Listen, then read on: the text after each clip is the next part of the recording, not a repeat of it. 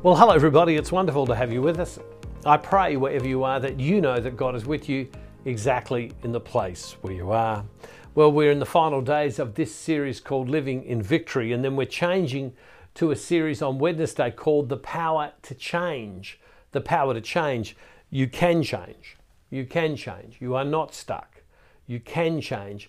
The resurrection gives us the ability to change. And what we're going to do is that's going to take us all the way to Pentecost, where we'll do a whole series on the Holy Spirit. And I know it will be a great blessing to so many of us.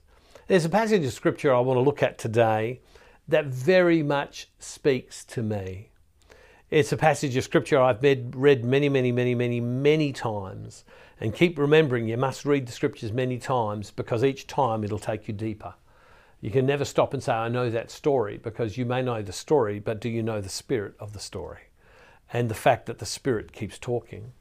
Well, as we talk about living in victory, I want to share with you a woman who lived in victory.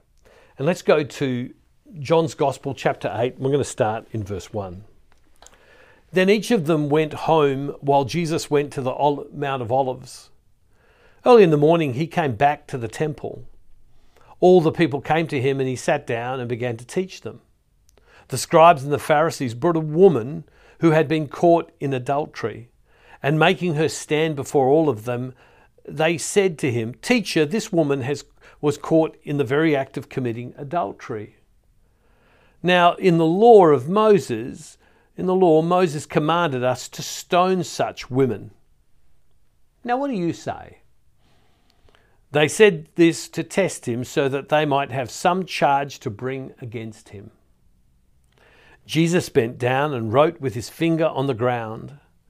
And when they kept on questioning him, he straightened up and said to them, Let anyone among you who is without sin be the first to throw a stone at her. And once again he bent down and wrote on the ground. And when they heard it, they went away one by one, beginning with the elders. And Jesus was left alone with the woman standing before him. Jesus straightened up and said to her, Woman, where are they? Has no one condemned you? And she said, No, sir. And Jesus said, Neither do I condemn you. Go away. And from now on, do not sin again. I love this passage of scripture. Because once again, Jesus turns things upside down and back to front. Here was a woman who was caught in adultery. I'm not sure where the man was, because it normally takes two, doesn't it? I'm not sure where the man was who was caught in adultery, but we don't read that here. What we do know is that the scribes, the Pharisees, come to Jesus, they bring the woman, and they say to Jesus, Jesus, what do you say about what this woman has done? What the law tells us, the law says we can take her out and stone her to death. And they said it to test him.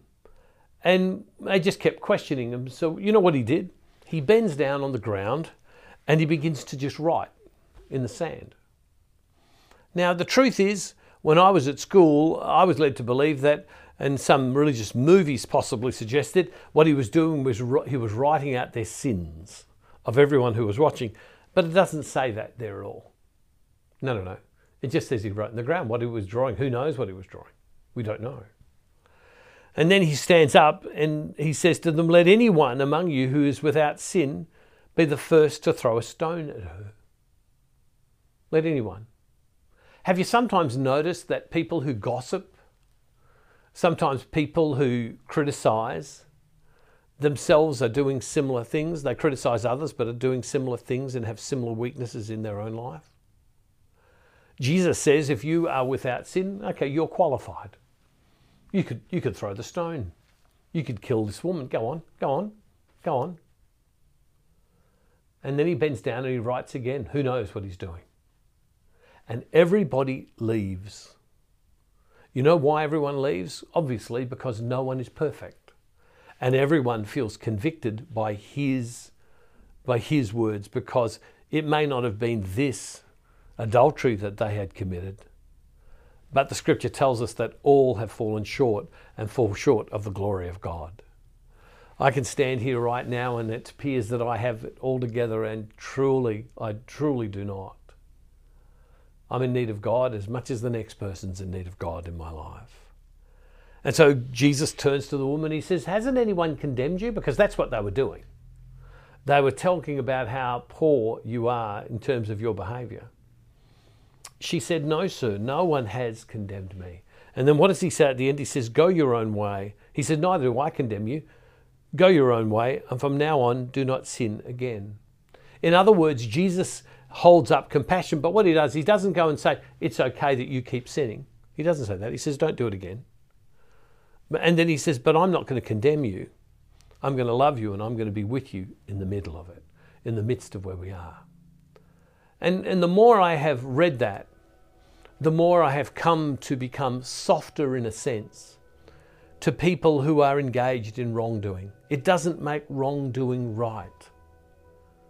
But he was Jesus holding up truth, but he was compassionate and understanding of someone who was doing wrong. He held up the truth, but he didn't condemn. We have to be very careful that we don't become condemning people, but rather we become people who stand in Jesus' way, in the way of how Jesus did it, not in the way of Jesus, but in the way Jesus did it. We need to become compassionate. We need to become caring. We need to live in the truth and yet understand that some people and what they've done is not in that truth, but that doesn't disqualify them. Here was the woman. She's the one Jesus doesn't condemn, but by his very words condemns the religious people. Again, Jesus turns things upside down and back the front. If today, for some reason, and people write this to me and you might think you're not worthy of God's love, oh yes you are. You might think to yourself, there are some things I've done that I should never have done, and that disqualifies me from heaven. No, it does not. No, it does not. We come before God, we ask his forgiveness, and we are made clean. Through the cross, through the death and the resurrection of Jesus, who took away the power of sin and gave us the power of freedom to live in the power of God in our life.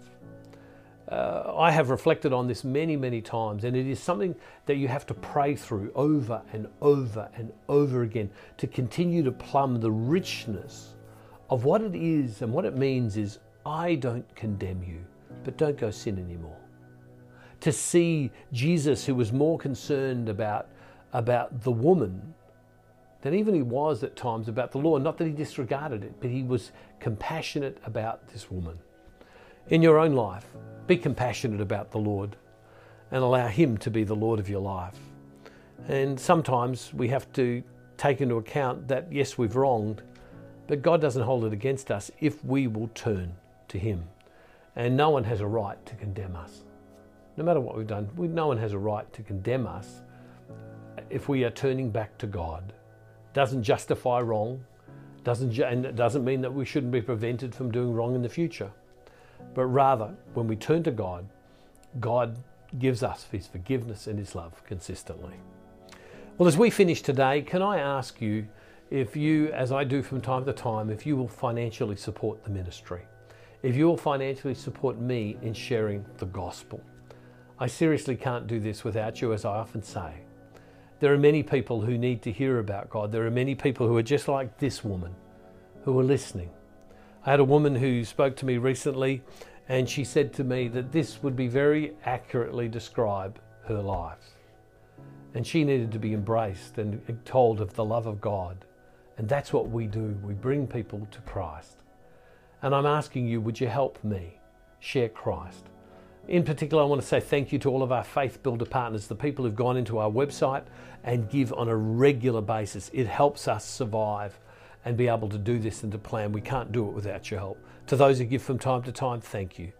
I pray that you are blessed as you give, and that you realize that the gospel, that Jesus is the hope of the world, and you partnering with me helps it possible that more and more people come to know the love of God in their everyday life. It's really important what we're doing. It's very important. And I want to thank you for being with me in it. You're changing lives. And for that, I'm grateful. But more than that, God's grateful himself. You can go to the Give tab, or you can go to this address on the screen. And I'm going to pray for you right now. Loving God, I just thank you today that you're with us. Allow us to experience your power, your grace. And Lord God, as we give, may we experience your blessing in our life as we put you first in our life, as the Lord and Saviour of our life. Thank you, Lord God, for all the times that we've needed forgiveness like this woman, for you to stand up for us. Stand today up for us exactly in the place we are. And Father, we make this prayer in the name of Jesus through the power of your Holy Spirit. Amen. God bless you all, everybody. See you tomorrow. And don't forget, wherever you are, God is never far from you.